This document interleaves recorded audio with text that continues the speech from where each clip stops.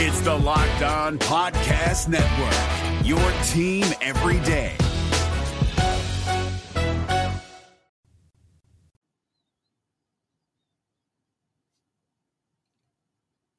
The trade deadline has come and gone, and the Winnipeg Jets had a bit of a mare, if we're being honest.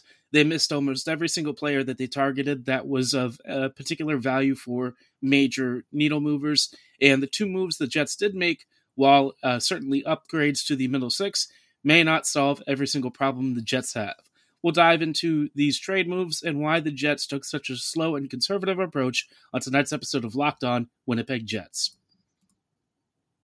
You're Locked On the Hockey Jets, your daily podcast on the Winnipeg Jets. Part of the Locked On Podcast Network, your team every day.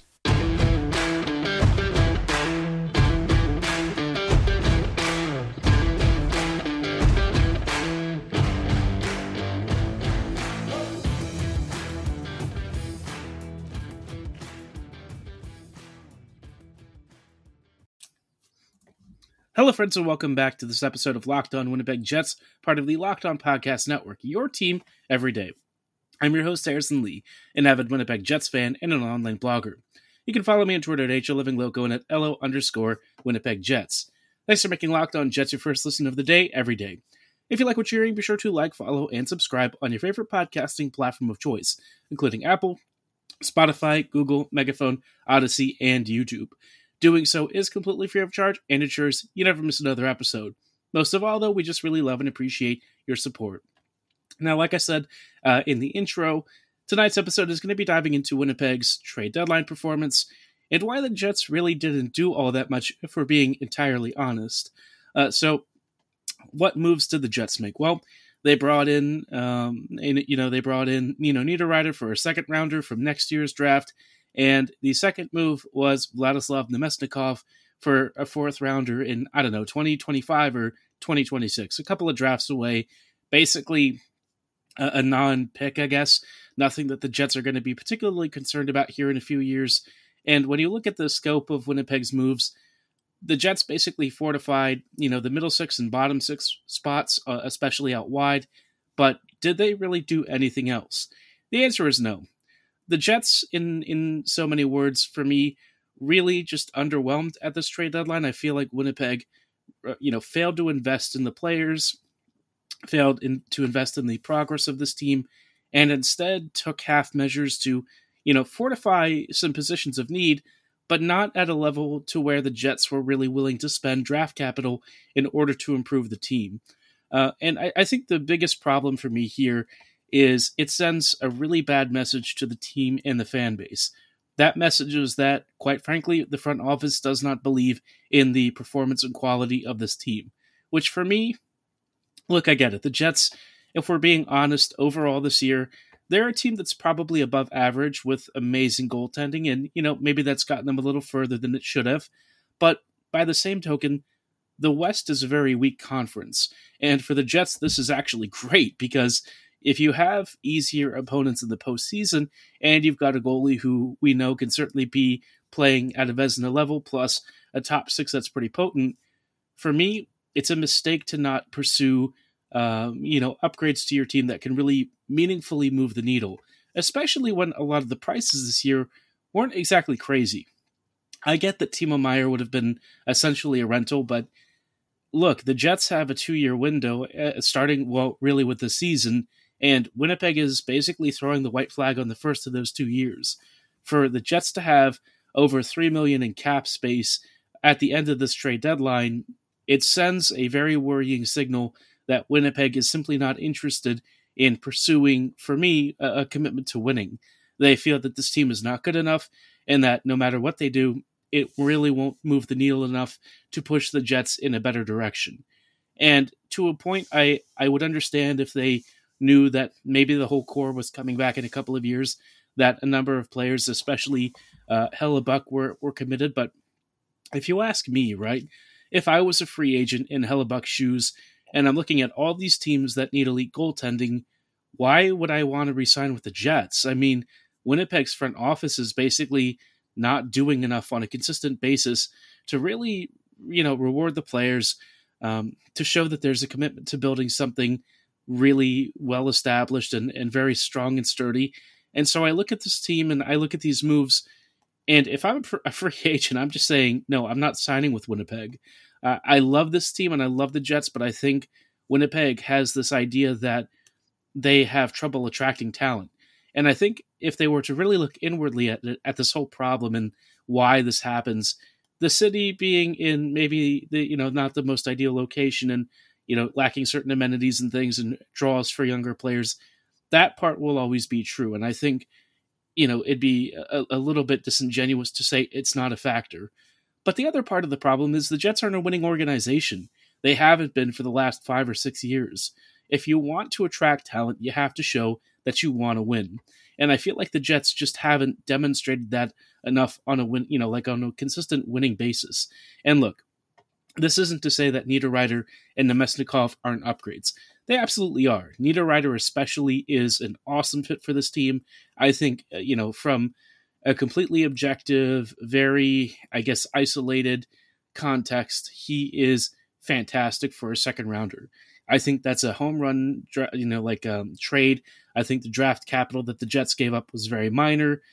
But, by the same token, the Jets just really didn't upgrade enough areas to push this team forward. Pierre-Luc Dubois has been out recently. Perfetti is out for, another 7 or so weeks.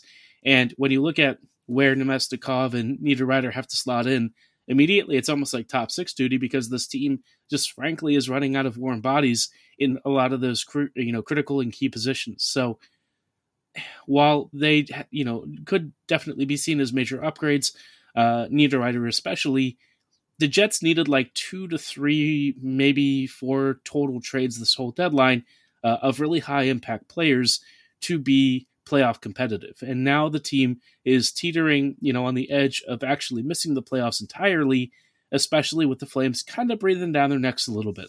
Thankfully, that, is at least delayed another day while the Jets got some help from the out-of-town scoreboard. But, Winnipeg for me, I don't know. This trade deadline, if I have to give them a rating, it's probably like a D+. I think they didn't pay much, but they also did not get enough in return to really turn this team from 0 to hero. Now, in a little bit, I'll talk about what concerns me about this particular approach, especially for the next couple of seasons, and why the Jets really blew an opportunity here to make a push and show a commitment to winning, especially for, a contract situation with the Jets that's not exactly ideal. But before we go any further, I do want to shout out our friends and partners at Built. Those of you who have heard me talk about Built Bars before know that I'm personally a huge fan. They're the only protein bar that's more like a candy bar with a 100% real chocolate exterior and a soft, chewy interior. They come in fabulous flavors like churro, peanut butter brownie, coconut almond, and many others. Personal recommendation is raspberry dark chocolate. Very simple, very straightforward, but it is fantastic. And best of all, they're even better for you, with most bars clocking in at around 130 to 140 calories, 14 to 17 grams of protein, and 4 to 5 grams of net carbs. So whether you're looking for a meal replacement, maybe a snack, a candy bar replacement for those evening cravings, or something just to fit your active lifestyle, Built Bar is there for you. You can pick them up on Built.com and order your own variety box, or get some preset variety boxes from Walmart and Sam's Club today. I highly recommend that you check out Built Bar. I promise you, you will not be disappointed. Gil Martin here, host of the Locked On NHL podcast. Join me every Monday for the 3 biggest stories from across the NHL, including how newly traded players are fitting in around the league. Check out the Locked On NHL podcast every Monday, available on YouTube and wherever you get your podcasts. Hello, friends, and welcome back to this episode of Locked On Jets. We're part of the Locked On Podcast Network, your team every day. I just wanted to say thanks again so much for making Locked On Jets your first listen of the day every day. Now, we are, of course, talking about Winnipeg's trade deadline and some less than stellar vibes that we're getting from this. My main concern with Winnipeg coming into this trade deadline was that they are a team that has all of the cap space and, the roster situation to do almost anything. And the reality of what they did do is almost nothing. Now, that's not to say that the moves that they did make were poor moves at all. I think Nemesnikov and Niederreiter certainly fill roles. Like I said, I think Niederreiter is a fantastic acquisition. The Nemesnikov one is mostly just really funny because he was replaced by Mikey Eisman, who you all remember got waived by the Jets, and so somehow that whole situation has sort of come full circle. We basically waived Eisman and paid a 4th rounder for it. So not the best asset management, if we're being honest, but at least Nemesnikov is significantly better than a number of the players in the bottom 6. And that kind of brings me to, I guess, this broader point about the Jets and what we're seeing with them.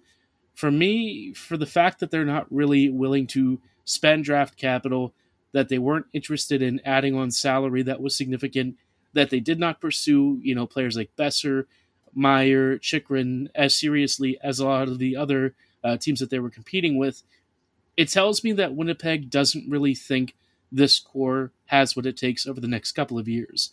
And if that's the case, we might see some sell-offs very, soon here in the upcoming summer. I wonder if the Jets are preparing to sort of blow this team up and kind of start over, which for me is a little bit alarming.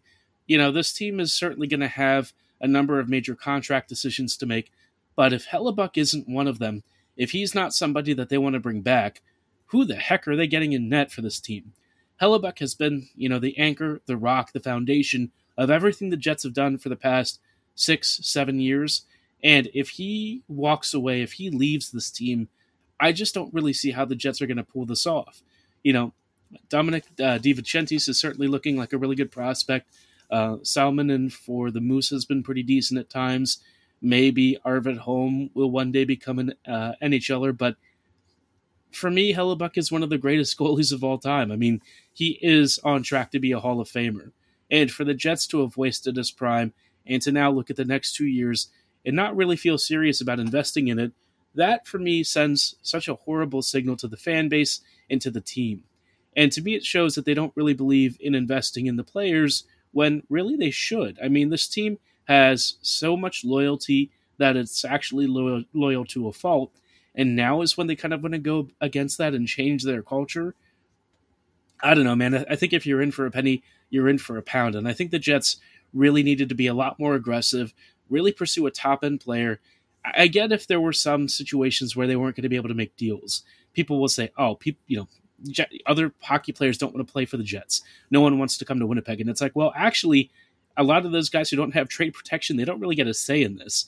So they come to Winnipeg, and sure, they might not stick around. Maybe they don't want to sign an extension. But you know what? For that season or so, they're still your player. They still are contractually obligated to show up. And so for me, it feels like a cheap excuse to get out of the fact that the Jets just really did not do enough. And I don't know. You follow that up with that Oilers game on Friday, which was a complete nightmare. The Jets got slaughtered. Winnipeg looked completely uncompetitive. The vibes were just so freaking bad. And I feel, to a point, a little bit sorry for some of the players. Like, look, the Jets players certainly hold responsibility. They bear responsibility in what's happening on the ice. And we're seeing some not great body language, some abandonment of assignments, and some tuning out of bonus that I think, for me, is not that dissimilar from what we saw when Maurice was the coach. And, it's a bad habit to get into. It's setting up poorer examples for the future. And I just feel like the precedent the Jets are setting, it's not setting you up for future success, especially with this current group. If anything, it seems like Winnipeg is sort of content to let this group ride out into the sunset and then prepare for the next, phase of this team, whatever that even means. It seems like Lucius and Lambert are certainly going to be a part of that. Perfetti, most likely. Ehlers will certainly be around. Kyle Connor, most likely around. But, maybe Scheifele goes away. I don't know. Maybe Hellebuck is moved. I just really am sort of spitballing here. But, the amount of uncertainty that now surrounds Winnipeg's future and the lack of forthrightness about what Winnipeg was into for this trade deadline and what they were really pursuing, it makes me nervous about the future for the Jets. It makes me feel like Winnipeg is kind of throwing the towel on this core and saying, we've gone as far as we can with this team. It's now time to start cutting salary, to save up money, to save up draft assets, and prepare for the next version of Winnipeg. And for me, that would be such a crying shame. We've sat through so many crappy years of this team that for the Jets front office to basically say, we're done, we're cashing out, I feel is unacceptable. This fan base, it deserves better. The players deserve better.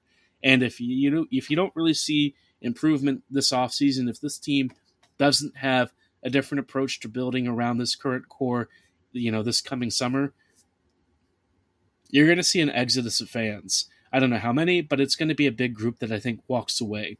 This team already is pissing people off, and I just feel like we all should be getting better from a front office that frankly has not shown it actually knows how to win. But that's going to be the end of my rant, at least for now. I mean, I'm just kind of frustrated, and you can tell that as a fan, it's been not the most fun of times, but at least the Jets finally won a game after a 5-game winless streak. Winnipeg had a chance to avenge the Friday loss to the Edmonton Oilers and did so in rather dramatic fashion on Saturday. We'll talk about that game and some takeaways in just a moment, but before we go any further, I wanted to shout out our friends and partners at Indeed. No matter how the last game went, or what you're thinking about, anytime you take the field, you've got a shot at greatness, and you can give your team the best shot at winning by recruiting more MVPs with Indeed. If you're hiring, you need Indeed, because Indeed is the hiring partner where you can attract, interview, and hire all in one place.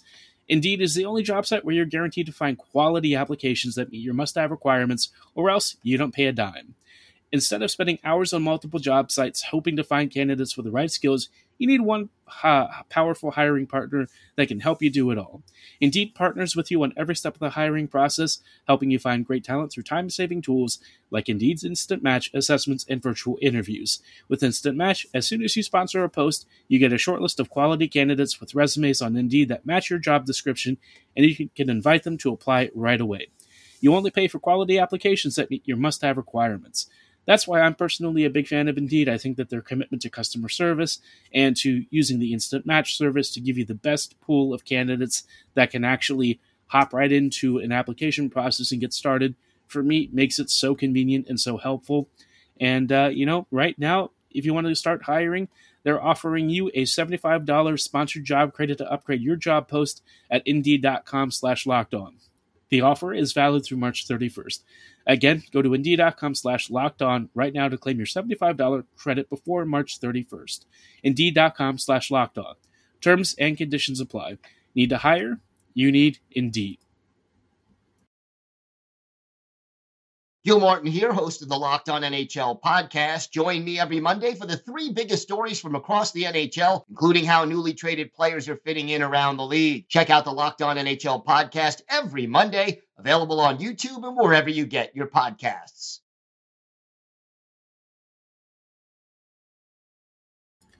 Hello, friends, and welcome back to this episode of Locked On Jets. We're just wrapping up really quickly with some thoughts on Winnipeg versus the Oilers on Saturday. A rather big barn burner game, very throwback. It was like 7-5 or something that the Jets won. We saw things like goals from Mark Scheifele, who deflected one. I think we had a Morrissey goal. We had a Niederreiter goal, I'm pretty sure, unless they still haven't credited it to him yet. We also had a Morgan Barron breakaway. All sorts of craziness. I think one of the takeaways I'm starting to have, though, is that Hellebuck right now is in a bit of a rough stretch. He's not really saving as much as we're usually expecting from him.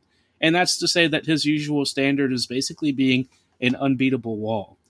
More recently, Hellebuck has been a little bit more mortal for once, which it's really hard to be upset about him. I think we all know that he carries this team time and time again, so I think he's allowed to have some bad stretches, but at a time in which the Jets have really struggled to score and put things behind opposing goalies on a consistent basis, it's just really ill-timed. I expect him to rebound and go back to Vezina form here pretty soon, but in the meantime, the Jets are really going to have to buckle down and squeeze out offense from somewhere, because if Hellebuck isn't going to be able to cover all of your defensive errors, then, you best figure out how to score real quick. And I guess that's where Niederreiter is going to be really helpful. I've liked him so far. I think he's been a really dangerous presence whenever he's shifted with Ehlers or Scheifele. He constantly attacks the slot. I like his work around the faceoff circles. He's also notched a number of assists since joining, so it seems like he's very much happy to participate in build-up and just be that facilitator that the Jets frankly needed. Nemestikov in his first game I thought was fine. I think he made a couple of big blocks. He looked like a solid bottom six guy. A couple of dangerous chances in close. Nothing too jaw-dropping from him, which you sort of expect because, again, Nemestikov at this stage of his career, he's probably more like a third or a fourth line defensive player, not so much somebody that's really going to be supplying a lot of offense. I will say, though, that I was really happy to see Barron finally score. He's been, I think, very effective recently, but just for whatever reason, hasn't really been able to bust open that dam of scoring. I think once he does and really hits that next level, you've got a really serious middle six player there. Somebody who I think could definitely play up and down your lineup, maybe even as high as the second line if you're in a pinch. One other thing I would be interested in seeing is David Gustafsson on the second line. I know that we saw Stenlund there this evening. Didn't exactly work all that well, if we're being honest. I think Stenlund's last performance was probably more of an outlier rather than what we're usually used to seeing with him. 2 goals in one game. He had that one outing. Probably not something that you want to grow accustomed to with his style of play, which is more on the defensive side. But otherwise,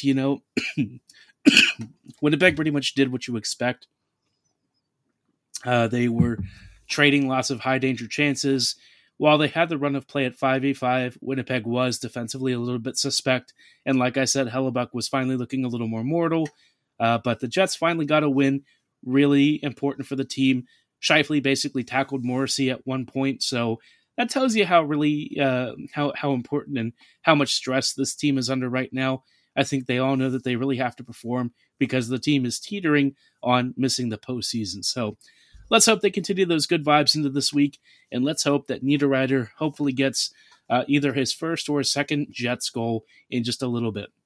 For tonight's episode, though, that is going to be all the time that we have. I wanted to say thank you so much for making Locked On Jets your first listen of the day, every day. Now make your second listen Game to Game NHL. Every moment, every top performance, and every result, Locked On Game to Game covers every game from across the NHL with local analysis that only Locked On can deliver. Follow Game to Game on Locked On NHL, available on Odyssey, YouTube, and wherever you get your favorite podcasts. Thanks for listening. Have a great night, and go Jets go. Gil Martin here, host of the Locked On NHL podcast. Join me every Monday for the 3 biggest stories from across the NHL, including how newly traded players are fitting in around the league. Check out the Locked On NHL podcast every Monday, available on YouTube and wherever you get your podcasts.